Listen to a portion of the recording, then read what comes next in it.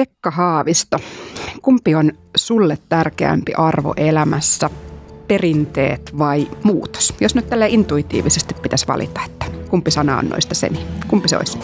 Kunnioitan kyllä perinteitä, mutta näen samalla, että maailma muuttuu, haasteet muuttuu, joiden keskellä me eletään ja joskus on hyvä muutosta itsekin vauhdittaa.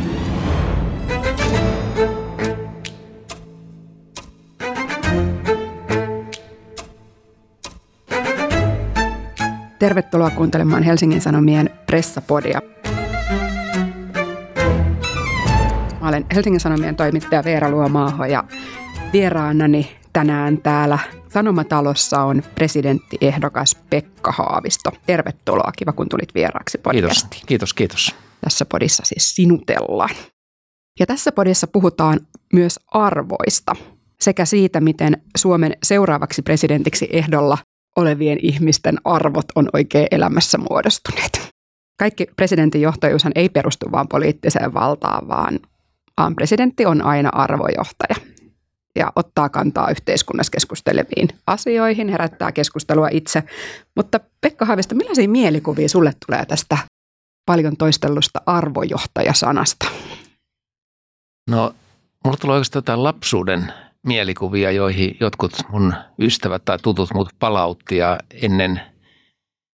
en enää muistanut tällaista asiaa, mutta kuulemma pienenä meidän pihalla oli semmoinen näkövammainen poika ja häntä kiusattiin aika paljon. Tämä oli ennen siis kouluikää ja mä oon kuulemma sitten tomerana huutanut, että älkää sitä kiusatko, ei se ole sen vika, että se on sokea. Ja tämä kaveri itse asiassa itse tuli joskus myöhemmin ja sanoi, että muistat sä, kun sä huusit näin. Ja mä sanoin, että en kyllä muista, mutta siinä on käyty pihalla lasten kesken arvokeskustelua. Tuntuuko se arvojohtaja luontevalta roolilta mahdollisena presidenttinä vai onko se vähän pönäkkäsana?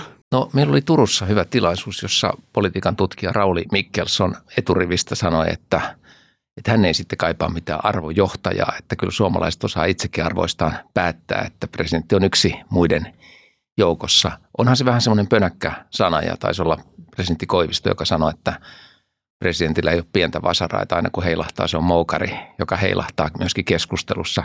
Presidentti Kekkosen aikana hän oli näin, myllykirjeet ja hän kävi arvokeskusteluakin, mutta ehkä sitten tarpeettomasti sisäpolitiikan rintamalla myöskin vaikutti asioihin, mutta kyllä arvokeskustelu on sellainen, jota tarvitaan. Ajattelen vaikka mennyttä kesää ja rasismikeskustelua, niin kyllähän siinä tulee mieleen, että myöskin meidän istuvan tasavallan presidentin Sauli Niinistön kannanotot oli osa tätä arvokeskustelua ja niillä oli merkitystä. Olet siis sitä mieltä, että 2020-luvullakin tarvitaan arvojohtajaa, eikö voisi ajatella, että niin kuin tämä mainitsemasi henkilö oli sanonut, että eikö ihmiset voisi elää vain omien arvojensa mukaan ja presidentti voisi roolissaan keskittyä niihin tarkemmin määriteltyihin valtaoikeuksiin.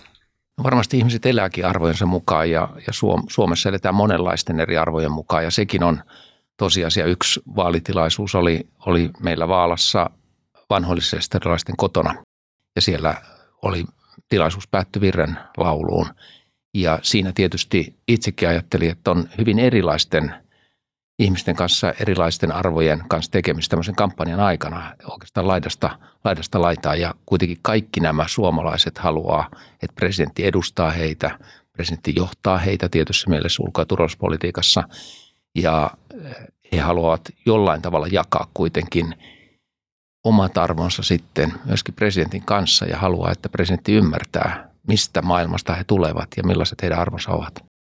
Jos Suomen tasavallan presidentin ainoa tehtävä olisi olla arvojohtaja ja ei siis johtaisi ulkopolitiikkaa yhteistoiminnassa valtioneuvoston kanssa tai päättäisi eduskunnan suostumuksella sodasta ja rauhasta ja niin edelleen ja unohdettaisiin nyt ne ehdokkaan taidot ja persoonakin ehkä ainakin osittain. Tällainen kevyt kysymys. Kenet maailman ihmisistä valitsisit Suomen tasavallan presidentiksi? Kuka olisi loistava arvojohtaja? No, ehkä vähän yllättävä kysymys. Ensinnäkin tietysti meillä on maailmassa sellaisia presidenttejä, joilla on vaan muodollista valtaa. Eli on esimerkiksi Saksan liittotasavallan presidenttiä tuntevat harvat liittokanslerin tuntevat tuntee suurin osa, eli liittokansleri käyttää valtaa, mutta presidentti on vähempi siinä vallan käytössään. Eli maissa on erilaisia käytäntöjä tässä suhteessa. Kenet henkilön valitsisin arvoja johtamaan? No, suomalaista tulee mieleen Elisabeth Rehn ja kansainvälisistä, jossa edesmenneitäkin ihmisiä mainitaan, niin Kofi Annan, YK:n edesmennyt pääsihteeri, niin mielestäni oli henkilö, joka osasi olla pienten puolella monessa asiassa ja kansainvälisessä politiikassa. Että ihailin aina häntä myöskin siitä, että hän haastoi suurvaltoja joissain kysymyksissä terhakkaasti ja sitä YK:nkin pitää tehdä. Kuka on itsellesi se arvojen esikuva, ikään kuin oma arvojohtaja? Että onko tällaisia hahmoja, jotka nimeäisit omiksi esikuviksesi arvojen perusteella? No ei ole mitään sellaista yhtä, jonka lippua seuraisin. Tietysti nuoruudessa Albert Schweitzerin kirjat vaikutti paljon hänen ajattelunsa. Miksei Bertrand Russellkin, joka oli tämmöinen ydinaseiden vastaisen liikkeen aikanaan kärkihahmo ja hänen elämäkertaansa luin. Eli on semmoisia yksittäisiä henkilöitä, jotka ovat vaikuttaneet.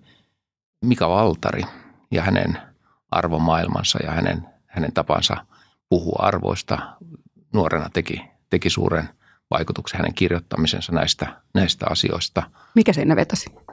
Hän puhuu tämmöisen yleisinhimillisyyden puolesta ja ikään kuin vähän niin kuin kaikkien aikojen ylitse ja kaikkien kulttuurien ylitse, niin ihminen, mikä on ihminen ja miten ihmistä voidaan ymmärtää, niin se on ollut kyllä itselläni tällaiset ajattelijat ja tällaiset kirjailijat ja kirjoittajat on vaikuttaneet.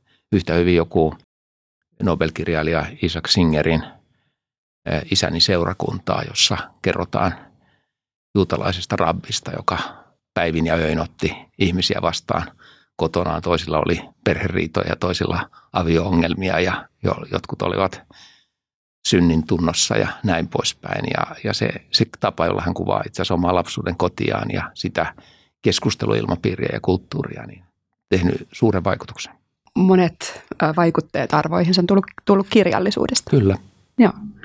Tätä kysytään varmasti paljon kampanjan aikana ehdokkailta, mutta kuka Suomen entisistä presidenteistä on oma suosikkisi arvojohtajan? No ehkä ajattelen niin, että monet presidentit ovat joutuneet niin kuin omien ajatustensa ja omien periaatteidensakin vastaisesti tekemään vaikeita ratkaisuja. Tietysti varmasti Svinhufvud pysäyttäessään Lapuan liikkeen, joka oli kuitenkin hänen jonkinlainen viiteryhmänsäkin ollut jossakin vaiheessa.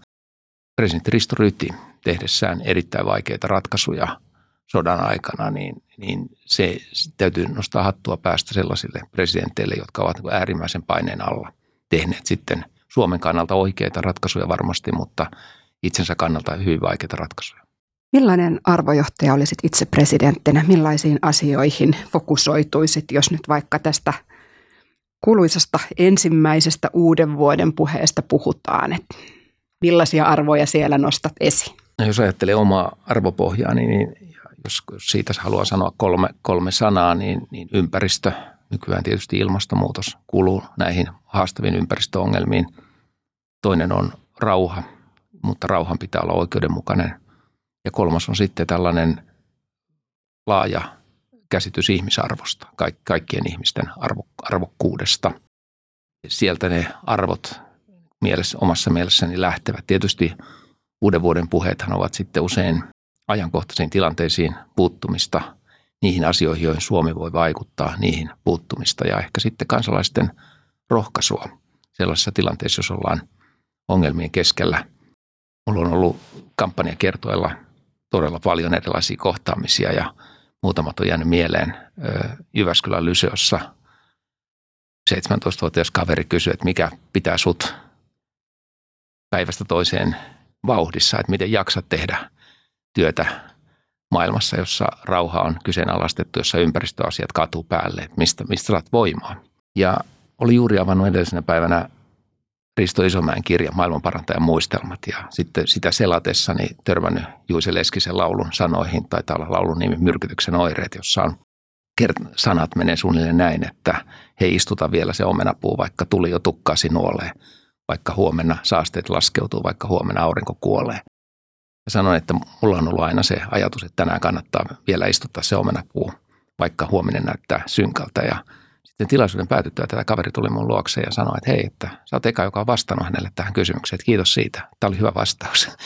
Ja ajattelin, että siinä jotenkin sukupolvet kohtasivat ehkä jossain 80-luvulla. Olen niin kuin tätä asiaa miettinyt ja pohdiskellut ihan samoja asioita, että mistä saa voimaa. Niin, sä kerroitkin tuossa arvoistasi. Ja arvothan on nyt todella siis se, että millä me perustellaan tekemistämme elämässä. Sanoit, että mietit, että mitä ne arvot nyt varsinaisesti on. Onko perinteet arvoja, onko muutosarvo. Mutta arvojanhan ei tarvitse olla vain suurta tai ylevää tai vain näitä klassisia arvoja, kuten totuus tai vapaus tai oikeudenmukaisuus, vaan kyse on niistä asioista, joita ihmiset pitää elämässä tärkeinä ja oikeina ja joita ikään kuin, kunnioittaen ja arvostaen haluaa elää. Ja usein suomalaisten arvojen, kun suomalaisilta kysytään, niin suomalaiset mainitsee vaikka luonnon ja perheen itselleen tärkeinä arvoina. Filosofit sitten taas pohdiskelevat sitäkin, että onko olemassa koko ihmiskunnalle kuuluvia universaaleja yhteisiä arvoja. Jos nyt heittäydyt filosofiksi, niin onko? Mä muistan, että eiköhän se ole juuri Hesarin vaalikoneessa, jossa kysytään tällainen retorinen kysymys, että kristilliset arvot ovat elämän perusta tai onko samaa vai eri mieltä näiden kanssa. Ja olen joutunut miettimään kristillisiä arvoja myöskin paljon. Jos katsoo Uutta testamenttia, niin kristilliset arvothan ovat hyvin radikaaleja. Siinä luovutaan omaisuudesta ja annetaan koko omaisuus köyhille. Siinä rukoillaan vihamiesten puolesta, annetaan armon käydä oikeudesta. Nämähän ovat hienoja ja yleviä arvoja. Joku toinen voi ajatella, että kristillisiin arvoihin kuuluu vaikka joku tietty kanta aborttiin tai tämän tyyppisiä hyvin eri tavalla jonkun otsikon alla näistä arvoista keskustellaan. Ja sen takia on oikeastaan aina hyvä, että mennään spesifisti sitten kysymyksiin, mitkä ovat näitä arvoja. Mutta jollain tavalla, jos ajattelen koko ihmiskuntaa ja nyt ehkä presidentti Ahtisaaren pois mentyä rauhaa ja sitä, miten voi vaikuttaa ihmiskunnan hyvinvointiin, niin täältä kaukaa Pohjolasta voi oikeasti vaikuttaa siihen, miten elämä Acehissa sujuu tai miten elämä Namibiassa sujuu tai miten elämä Kosovossa sujuu. Ja se antaa tavattomasti rohkeutta. Se ajatus, että voimme olla mukana näissä prosesseissa ja voimme tarjota apuamme ja toimia omien arvojemme mukaisesti, rakentaen rauhaa jopa sitten toisella puolella maailmaa. Kulttuurista ja mittaustavasta riippumatta ihmiset tunnistaa 10 perusarvoa, väittää sosiaalipsykologi Shalom Schwartz. Näitä arvoja on paljon siteerattu ja jaettu ja kritikoiden mukaan tässä on ehkä pientä yksinkertaistamistakin, mutta jonkinlaisena työkaluna tämmöistä arvolistaa muun muassa voi käyttää. Schwartz väittää, että kulttuurista ja mittaustavasta riippumatta näihin 10 perusarvoon kuuluu esimerkiksi valta, eli yhteiskunnallisen vallan tavoittaminen. Ihmisillä nämä on siis tietenkin erilaiset, tai muun muassa suoriutuminen, eli kunnianhimo, vaikutusvalta ja niin edelleen. Olet menestynyt poliittisella uralla, niin onko nämä tärkeitä arvoja sinulle? No ei ne minusta niin kuin arvoilta kuulosta valta tai vallan tavoittelu tai vaikutusvallan tavoittelu. Se on jollain tavalla, se on sitten varmaan väline joidenkin asioiden toteuttamiseksi, joidenkin unelmien toteuttamiseksi. Ajatellaan vaikka ympäristökysymysten ratkaisuja, jos ilman valtaa niitä ei voi ratkaista ja tarvitaan valtaa, jotta ilmastonmuutos saadaan pysähtymään. Ajattelen näin. Tuo lista toi jollain tavalla mieleen omat koulun psykologian tunnit, joissa kerrottiin aina Maslowin tarvehierarkiasta ja ensin oli nämä fyysiset tarpeet ja piti saada unta ja piti syödä ja näin poispäin. Ja sitten siellä huipulla ovat henkiset tarpeet ja sehän menee se hierarkia niin, että ensin täytyy kaikki nämä fyysiset tarpeet tyydyttää ja sitten mennään kohti henkisyyttä. Ja aina kouluoppitunnilla ajattelin, että ei tämä kyllä näin ole, mutta ei aina kaikissa tapauksissa. Ja sitten luin jonkun amerikkalaisen tutkijan tekstiä, jossa hän sanoi, että osalla ihmisistä, oliko näin 10% karkeasti, on tämä Maslowin tarvehierarkia ylös alasin. Se on niin, että ne henkiset tarpeet tuleekin ykkösenä ja hän viittasi tähän niin kuin nälkätaiteilijasyndroomaan, että ihminen tekee luovaa työtä, toteuttaa itseään ja pitää sitä niin tärkeänä, että vaikka sitten kärsii muissa asioissa sen takia. Ja tässä ihmiset olemme tietysti erilaisia.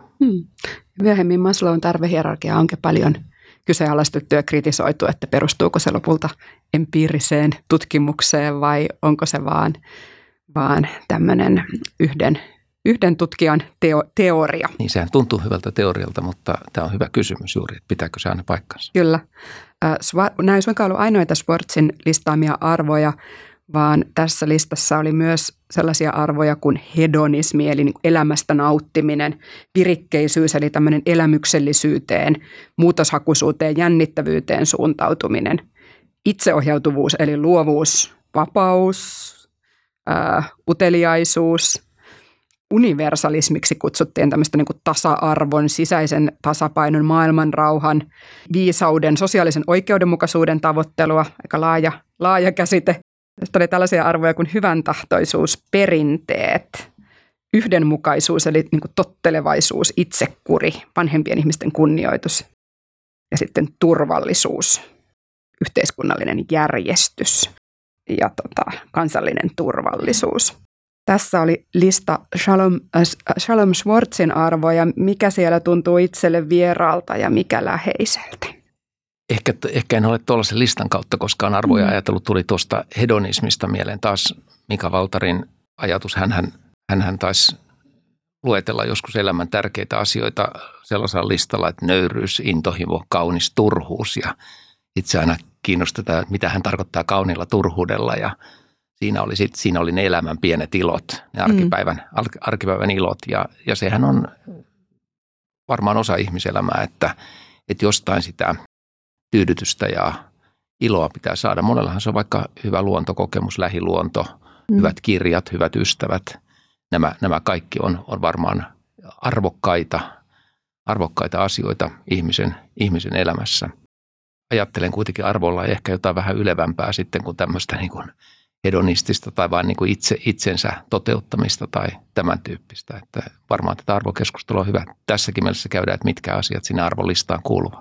Ja arvothan tavallaan vähän niin kuin tämmöinen prioriteettilista, että joka sitten erottaa meitä kaikkia, tekee meistä omanlaisiamme ihmisiä. Ja mun pitikin kysyä sulta tämmöistä 3 kohdan arvoprioriteettilistaa. Ja äskenhän sellaisen tavallaan mulle jo annoit. Sanoit 3 arvoa, ne olivat ympäristö, rauha ja ihmisarvo.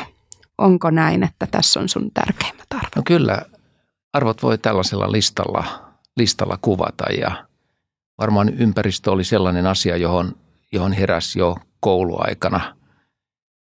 Mentiin Munkkivuoren metsiin merkitsemään, että kuinka monta puuta tarvitaan Hesarin sunnuntaipainoksen tekemiseen, montako puuta pitää kaataa. Ja istuttiin koulun luontokerho Vanessassa ja paras kaverini Kai Vaara lähti Tukholman ympäristökokouksen vuonna 1972, koska hän oli 15-vuotias ja pääsi laivalle ja mä olin 14 ja mua harmitti vietävästi. Ja sitten kun hän palasi sieltä Tukholman ympäristökokouksesta, hän toi kierrätetylle materiaalille painetun vihon ja katsoimme sitä, oli siis vuosi 1972, katsoimme sitä, plarasimme sitä ja totesimme, että tässä on tulevaisuus. Ja emme ihan väärässä olleet. Ja sitten tietysti se ympäristö ja ympäristöliikkeet veivät monella tavalla mennessään 70-luvun lopussa, 80-luvun alussa ja haastoivatkin Suomen poliittista kenttää kovasti. Silloinhan sanottiin näin, että on valittava talouskasvu ja ympäristön välillä, että jompi kumpi. Ja ne, jotka puhuvat ympäristön puolesta, niin vastustavat talouskasvua tai vastustavat hyvinvointia. Ja muistan kirjoittaneeni jonnekin omaan itse julkaistuun Köynnös-lehteen pääkirjoituksen, jonka otsikko oli, että ei takaisin puuhun, vaan puut takaisin. Ja vieläkin pidän sitä aika hyvänä otsikkona ja ajattelutapana siltä ajalta. Arvojen lisäksi me puhutaan tässä podcastissa siitä, miten ehdokkaan arvot on muodostuneet. Eli puhumme siis siitä, miten Pekka Haavistosta tuli Pekka Haavisto. Saksalainen sosiologi Karl Mannheim on kirjoittanut niin sanotuista avainkokemuksista ja siitä, että miten tämmöiset tietyt avainkokemukset vaikuttaa kokonaisiin sukupolviin tai oikeastaan tekeekin sukupolven. Eli kyseessä on tämmöiset mullistukset, yhteiskunnalliset virtaukset, jotka on meneillään Mannheimin teoriaan tärkeimmillään silloin, kun ikäluokka on noin 17-vuotias. Ja tällaisia suuria avainkokemuksia voi olla vaikka Ukrainan sota tämän hetken nuorille tai koronakriisi, 90-luvun lama, vanhan valtaus, maailmansota. Suuret pohjavirtaukset, joita yhteiskunnassa silloin on meneillään. Ja Pekka Haavisto, sä oot syntynyt vuonna 1958, eli oot siis ollut 17-vuotias 1975. Jos miettii sitä vuotta 1975, mitä silloin on tapahtunut, se oli Helsingissä vuosi, Euroopan turvallisuus- ja yhteistyön konferenssi piti huippukokouksensa täällä. Presidenttinä oli Urho Kekkonen ja Eurooppa oli jakautunut länteen ja itäblokkiin. Vietnamin sota loppui vuonna 1975. Saksassa punainen armeijakunta eli Baader-Meinhof-ryhmä teki iskun ja Britanniassa taas konservatiivipuolueen johtoon nousi ensimmäinen nainen Margaret Thatcher. Euroviisut voitti Hollanti kappaleella Ding a Dong, mutta Suomessa suurin hitti oli Marionin El Bimbo. Millainen ihminen sä olit, Pekka Haavisto, 17-vuotiaana? No ehkä näin pitää sanoa, että ennen sitä 17 ikävuottakin tapahtui muutama merkittävä asia. Mä asuin Helsingin Munkkivuoressa lähiöelämää aravataloissa ja meidän lähiön John F. Kennedyn murha 60-luvun alussa vaikutti jotenkin tavattoman paljon. Meille tuli kotiin Life-lehti, se oli tietysti tätä uutta maailmaa, värikuvalehti ja siinä oli hyvin yksityiskohtaiset kuvat Kennedyn murhasta ja muistan katsoneeni mustavalkoista asavisiosta Kennedyn hautajaisia. 10-vuotiaana. Olin paljon nuorempi. Joo. Eli 5, niin 6. Aivan vuonna 1963, anteeksi. Eli 5-vuotias. 5-vuotiaana ja se teki suuren vaikutuksen. Ja sitten tuli tietysti Vietnamin sota ja sekin oli näissä Life-lehdissä hyvin piinallisena niissä kansissa ja värikuvissa. Kaikki ne telotukset ja ampumiset ja napalmit ja kaikki nämä. Että se vaikutti aika paljon. Se kuvasto, Biafran sota tuli samanlaisena. Muistan, että tein koulun mantsatunnilla, kun piti jostain maasta tehdä esittelytaulu, niin tein sen Biafrasta ja en tainnut saada siitä kovin hyvää numeroa, koska opettajan mielestä sitä maata ei ole olemassa, mutta Biafran sodasta. Nämä kaikki vaikutti nuorempana. Ja silloin 17-vuotiaana tietysti olin vielä koululla, niin kävin kyllä katsomassa Etyjin lippuja tuossa Finlandia-talon ulkopuolella ja olin tietysti tavattoman onnellinen, että Suomessa tämmöinen kokous pidetään, ylpeä siitä. Mutta omassa elämässäni on ehkä vähän sitten hitaasti kasvanut, koska se vuosi 79 oli sitten se murrosvuosi. Eli silloin aloitettiin meidän oma ajankohtaislehti Komposti, joka ilmestyi kerran 2 viikossa. Aloimme tehdä pienlehtiä. Tosiaan olimme yrittäjiä sitten melkein 10 vuotta näiden lehtibisnesten kanssa. Oli Inkoon pohjoismainen ympäristöleiri kesällä, jonne tuli uutta radikaalia ympäristöajattelua edustavia ihmisiä kaikista Pohjoismaista. Ja tietenkin oli Koijärvi keväällä 79 ja sitten taisi olla vielä Lepakon valtaus sen kesän lopussa. Että se oli niin sanottu kiireinen kevät ja kesä kaikille, jotka uuden sukupolven ihmisille siellä takana. Meillä soi uuden sukupolven punk-musiikki, Pelle Miljoonat ja muut sankarit olivat sitten meidän musiikkiamme. Eli 79 on ollut itselläni tämmöinen käännekohta vuosi. Arvot alkoi muodostua siksi, mitä ne on just aika nuorena ihmisenä. Sä olit valveutunut, seurasit paljon maailmaa. Jaatko sä niin kuin sun lapsuuden, perheen ja suvun arvot vai jouduitko sä silloin aikuistuessasi miettimään, että onko ne omat arvot jotain muuta? Että aiheuttiko se koskaan konflikteja? Mun isä ja äitihän oli opettajia tai isä oli rehtori ja äiti kemian ja fysiikan opettaja. Ja isä oli ollut perustamassa Luontoliittoa vuonna 1943 koululaisena sodan aikaan, että tämmöinen luontoharrastus ja ympäristö jollain tavalla tuli tietysti äidin kemian ja fysiikan kiinnostuksesta ja isänkin luontoharrastuksesta. Muuten hän opetti psykologiaa ja historiaa koulussa. Kyllä meillä oli keskusteleva koti, mutta tulihan siellä niin kuin vastakkainasettelujakin aika paljon, että eri asioista käytiin keskustelua, käytiin väittelyäkin, mutta hyvin paljon yhteiskunnallisista asioista keskusteltiin. Ja mun isähän oli hyvin liberaali ja tämmöinen vapaan kasvatuksen kannattaja, että hän ei tuputtanut omia ajatuksia, vaan ajatteli, että lapset muodostuu omiksi yksilöikseen aika varhaisessa vaiheessa. Oliko se harvinaislaatuista tuolloin, että oliko se hyvin erilaista se kasvatus kuin sitten vaikka ystävien perheissä? No saattoi siinä olla semmoisia eroja, että meidän kirjahyllyssä oli Raamatun vieressä Kalevala ja sitten Mahabharata ja Ramayana ja intialaista filosofiaa ja sitten Pekka Haaviston elämäkerta ja sitten Lao Tsen salaisuuksien tie ja sitten Korani. Eli meillä on ollut kirjahyllyssä tämmöistä niin kuin maailman historiaa ja aatehistoriaa aika paljon ja luin muistaakseni aika vähän lastenkirjoja ja sen sijaan vedin jo ennen kuin osasin lukea niin Ranskan vallankumous nimisen kirjahyllyn alimmalta riviltä, koska siellä oli kuvia, joissa seipään päässä oli päitä ja näitä karuja Ranskan vallankumouksen kuvia, niitä taisin selata siellä ihmeessäni, että yhteiskunnallisista asioista oli varmaan kiinnostunut pienestä pitäen ja tämä isän kasvatusfilosofia tai isän ja äidin kasvatusfilosofia niin kuin suosi sitä, että lapset ajattelee itse ja tutkii asioita itse ja heidän kanssaan keskustellaan. Oliko jotain muita ikäkausia tai vaiheita sun elämässä, jotka on muokannut arvoja sen jälkeen? Et selkeästi niin kuin tällaiset tietyt perusarvot on muodostunut jo nuorena ennen aikuistumista, mutta onko sun elämässä tapahtunut vaiheita, jotka on muuttanut arvoja johonkin suuntaan, tuonut jotain lisää, vaatinut ehkä ajattelemaan jotain toisin, syventänyt? Ikäkin voi usein muuttaa arvoja jonkin verran elämässä. Mulla oli 8 vuotta, että mä tein kansainvälisiä töitä ensin konflikti- ja ympäristöteemalla YK:n ympäristöjärjestön tiimin vetäjänä Afganistanissa, Irakissa, palestiinalaisalueella, Kosovossa, Liberiassa, Sudanissa. Sitten 2 vuotta vielä päälle Euroopan unionin erityisedustajana Sudanissa ja Darfurissa niin kuin rauhan neuvotteluissa. Ja kyllähän sekä ympäristö- että rauha-ajatukset syveni aika paljon näinä aikoina ja molemmista tuli hyvin konkreettista, että Novi Sadissa oli pommitukset aiheuttanut pohjavesien saastumisen ja ruvettiin järjestämään ja rakentamaan sitten tämmöistä elektronista patoa, joka suojaa pohjavesiä.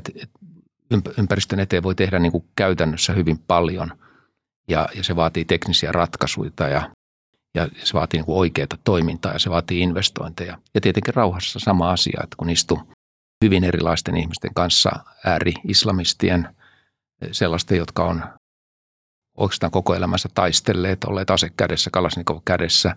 Siinäkin se rauha jollain tavalla konkretisoitui, että itse oli siinä hetken aikaa sitten aina tämmöisessä neuvotteluissa ikään kuin se rauhan välikappale koitti saada ihmisia yhteen. Ja varmaan jokainen kokee arvoristiriitoja ja useinhan ne on tämmöisiä ajankäyttöön liittyviä ristiriitoja. Eli poliitikolla ei oikeastaan ole työaikaa, vaan aamuisin, iltaisin, päivisin ja viikonloppuisin elää poliitikon elämää, on tavoitettavissa minne tahansa menee, vaikka menee partnerinsa kanssa syömään jonnekin, niin sitten voi tulla joku keskustelemaan poliittisista aiheista ja asioista ja silloin täytyy se hetki sille työasioille varastaa siitä yksityisyydestä ja näin poispäin, että ehkä tämä ajankäytöllinen kysymys on se suurin ja varmaan sitten tämmöiset hyvin tyypilliset, että koittaa minimoida vaikka lentämistä ja sitten on ulkoministeri ja lentää lähes päätyökseen niihin kokouksiin, joihin on kuitenkin pakko osallistua ja Suomen täytyy niissä kokouksissa näkyä.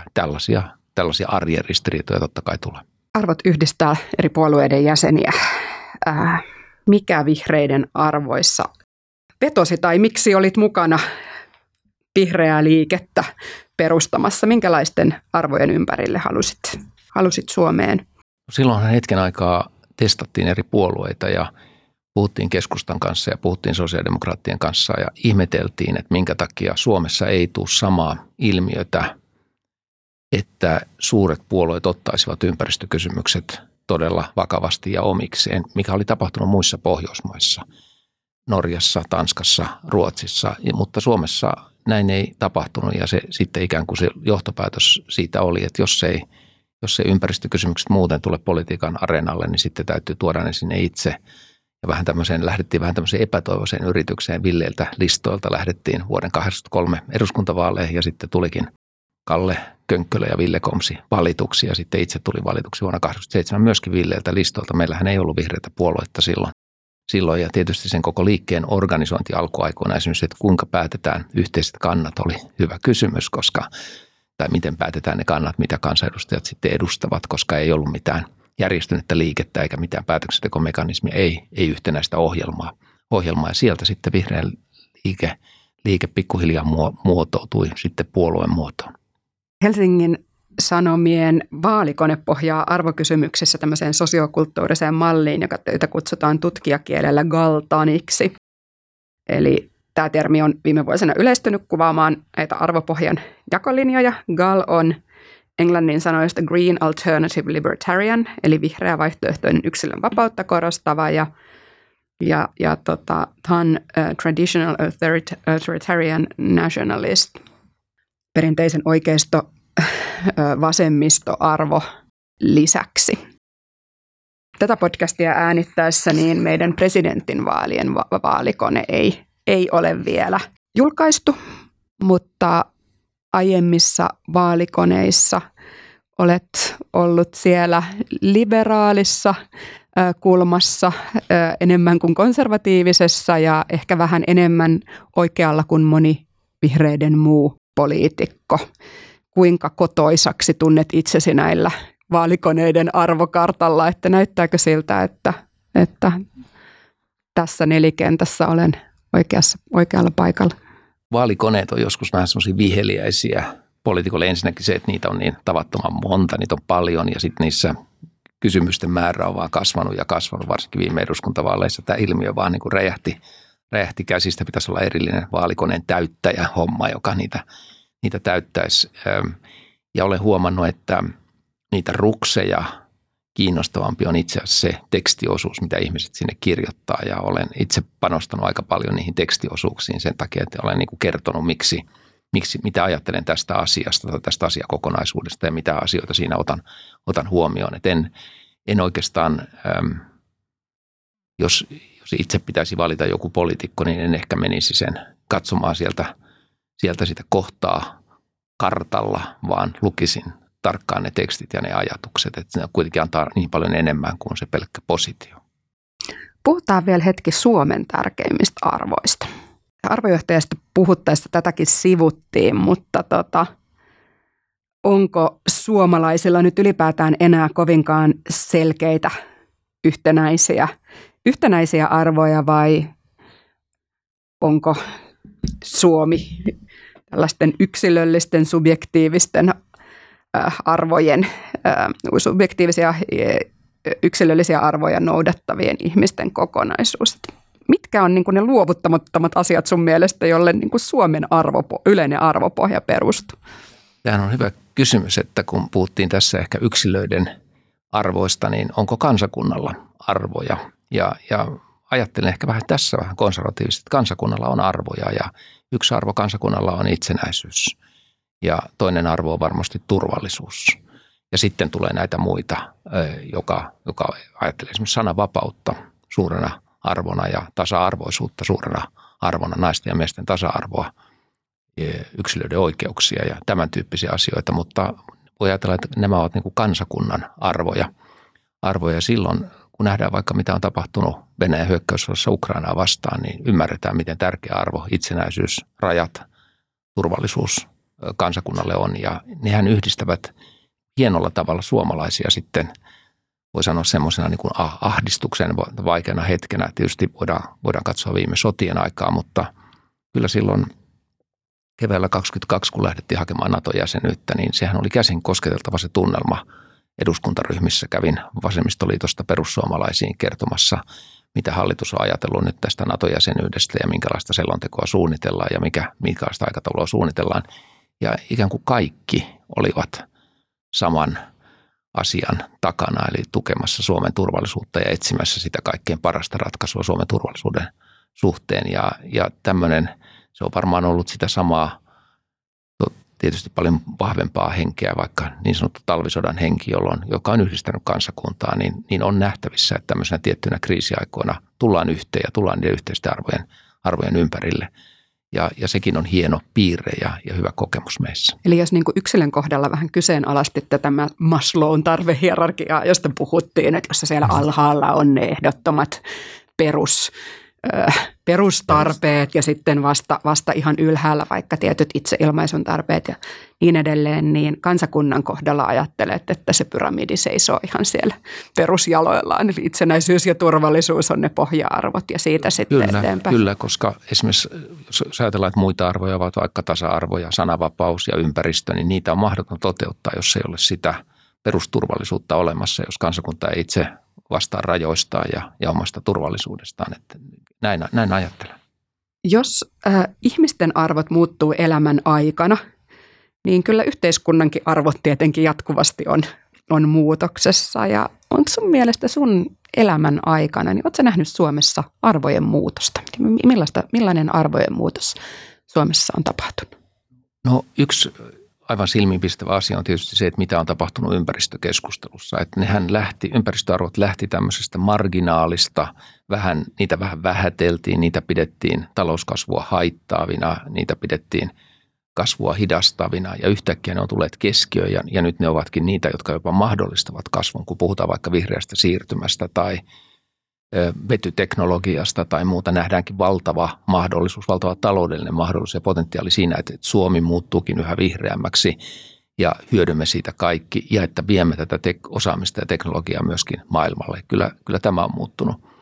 Toinen varmaan, joka on kehittynyt ja muuttunut, on käsitys tasa-arvosta. Että tasa-arvo aikaisemmin nähtiin ehkä vain miesten ja naisten välisenä tasa-arvona. Nyt erilaiset vähemmistöt, sukupuoliset vähemmistöt, seksuaaliset vähemmistöt kuuluvat tähän tasa-arvoajatteluun ja tietysti maahanmuuttajien määrä on lisääntynyt, myöskin heidän oikeutensa ja kotoutumisensa liittyvät asiat niin tulevat mukaan tähän keskusteluun, että maailma muuttuu ja sillä tavalla arvotkin muuttuvat ja kehittyvät.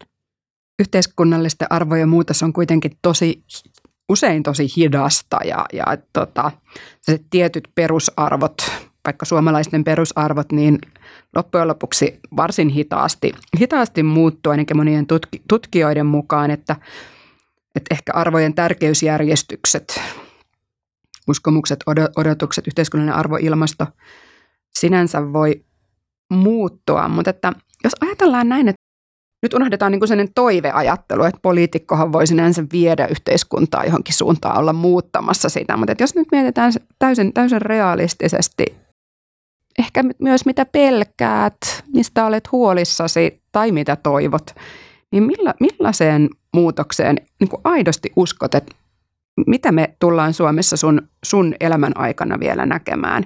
Mihin suuntaan Suomi on menossa ja millainen arvojen muutos meillä ehkä on edessä seuraavina vuosikymmeninä? Mietin, kun puhuit tuosta arvojen muutoksesta, niin mietin, että miten maailman tilanne vaikuttaa ihmisten ajatteluun ja ehkä vähän arvoihinkin. Näissä Evan tutkimuksissa on tainnut nyt viime aikoina nousta huoltovarmuus esimerkiksi erittäin vahvasti esiin, oma elintarviketuotanto ja tällainen, joka siitäkin voidaan puhua arvona tietyssä mielessä ja se heijastaa suoraan tätä maailman tilannetta.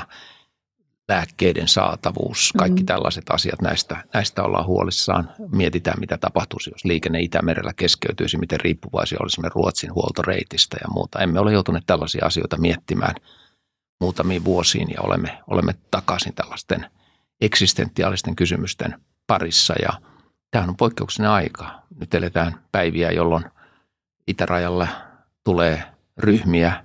Nyt puhutaan kymmenistä, mutta emme tietenkään tiedä, puhutaanko pian sadoista tai jostakin isommasta määrästä ja joudumme näihin reagoimaan ja sitten siinä sovitamme niin kuin arvojamme tällaisen turvallisuus vastaan sitten mahdollisten pakolaiskriteerien täyttävien ihmisten kohteluja ja näin poispäin. Erittäin vaikeita valintoja, mutta kyllä siellä se turvallisuus nousee yhä vahvemmin esiin. Ja kyllähän tämä on ensimmäinen presidentinvaalikierros nyt omalta kohdaltani 3. kerta, kun olen ehdokkaana, jossa kysytään, että kun presidentti on puolustusvoimien ylipäällikkö ja päättää eduskunnan kanssa sodasta ja rauhasta, niin luuletko, että omalla presidenttikaudellasi joudut tällaista päätöstä tekemään? Ei tätä ole aikaisemmin tarvinnut kysyä ja niin kuin miettiä tällä tavalla. Ja tässä mielessä eletään kriisiaikaa Euroopassa ja täytyy toivoa, että kaikki menee hyvin. Täytyy lähteä siitä, että pystytään pitämään Suomen raja turvallisena kaikissa olosuhteissa, mutta joudutaan miettimään vaikeita asioita. Ja kun palaan sitten vielä lapsiin ja nuoriin, niin jos ajattelee nuorta vaikka alle 10-vuotiaasta ja näitä vuosia, joita hän on elänyt tässä maailmassa, niin tässä on aika monta kriisien vuotta. Tässä on ollut koronakriisit ja tässä on nähty Afganistanin romahtaminen ja tässä on nähty Venäjän hyökkäyssota Ukraina ja tässä on nähty Suomen NATO-jäsenyys ja nyt nähdään Lähi-idän kammottavat kuvat ja ajattelen itseäni pikkupoikana Life-lehden lukijana, joka katsoi niitä Vietnamin sodan kuvia ja oli järkyttynyt, miltä se näyttää, niin nyt nämä kuvat ovat monelle ne ensimmäiset uutiskuvat, mitkä tulevat vastaan uudelle sukupolvelle ja maailma näyttää pelottavalta, maailma näyttää sellaiselta, että asioita on vaikea saada järjestykseen, niihin on vaikea vaikuttaa. Tästä tulee melkoisia haasteita. Onko muutos siis mielestäsi enemmän huonoon kuin hyvään suuntaan, jos me mietitään suomalaisen yhteiskunnan tulevaisuutta? No hyvään suuntaan ajattelen kuitenkin, että tämä yleinen keskusteluilmapiiri, ihmisten kunnioitus, erilaisuudenkin hyväksyminen, niin kyllähän tässä on menty eteenpäin monella tavalla. Ollaan kansainvälistytty, sekin on tietty arvo, ollaan osa Euroopan unionia, tehdään luontevasti yhteistyötä muiden Euroopan unionin jäsenmaiden kanssa. Paljonhan on tapahtunut tässä suhteessa, ei olla niin nurkkakuntaisia tai niin eristyneitä ehkä ajattelussa myöskään. Myöskään kulttuurissa on tapahtunut paljon myönteistä, paljon sellaista kulttuuria, joka tuo meille päivittäistä voimaa, mutta kyllähän taivaanrannalla on näitä pilviäkin ja ehkä sellaisia pilviä, mitä vähän aikaan ei ole ollut. Ja jos katsoo omaa elämää, niin on kuitenkin eletty niin kymmeniä vuosia aivan normaalia rauhan vuosia tai mielestämme normaalia rauhanvuosia. Jos jotkut sanovat, että pieleen on mennyt kovastikin tuossa menneessä Suomessa, niin ainakin sille täytyy antaa arvostusta, että on pysytty rauhantilassa. Yksi suomalaisten pysyvä perusarvo, jota nämä kriisit, joista puhuit, ovat Evan arvo- ja asennetutkimuksen mukaan vaan vahvistaneet, on se, että suomalaiset luottavat valtaa pitäviin. Kannattaako se, Pekka Haavisto? No tietenkin on hyvä, että luotetaan ja tuetaan niitä, jotka joutuu vaikeita päätöksiä tekemään ja annetaan myöskin arvoa sille, että joissain tilanteissa kaikkia päätöksen yksityiskohtia ei voida heti avata ja ei voida heti kertoa julkisuuteen. On sellaista turvallisuuteen liittyvää tietoa, joka on luottamuksellista. Mutta totta kai on myöskin aina toisinpäin, että valtaa ja vallanpitäjiä pitää myöskin kovistella, pitää asettaa kysymyksen alle, pitää testata, pitää tentata. Valtaahan voidaan myöskin väärinkäyttää ja vallalla voidaan viedä vääriä asioita eteenpäin. Eli kyllä myöskin sellainen kriittinen suhtautuminen niin lehdistöön kuin vallanpitäjiin niin on aina paikallaan. Kiitos, kun olit vieraana Helsingin Sanomien Pressapodissa. Kiitos. Puhumassa arvoista, Pekka Haavisto. Kiitoksia.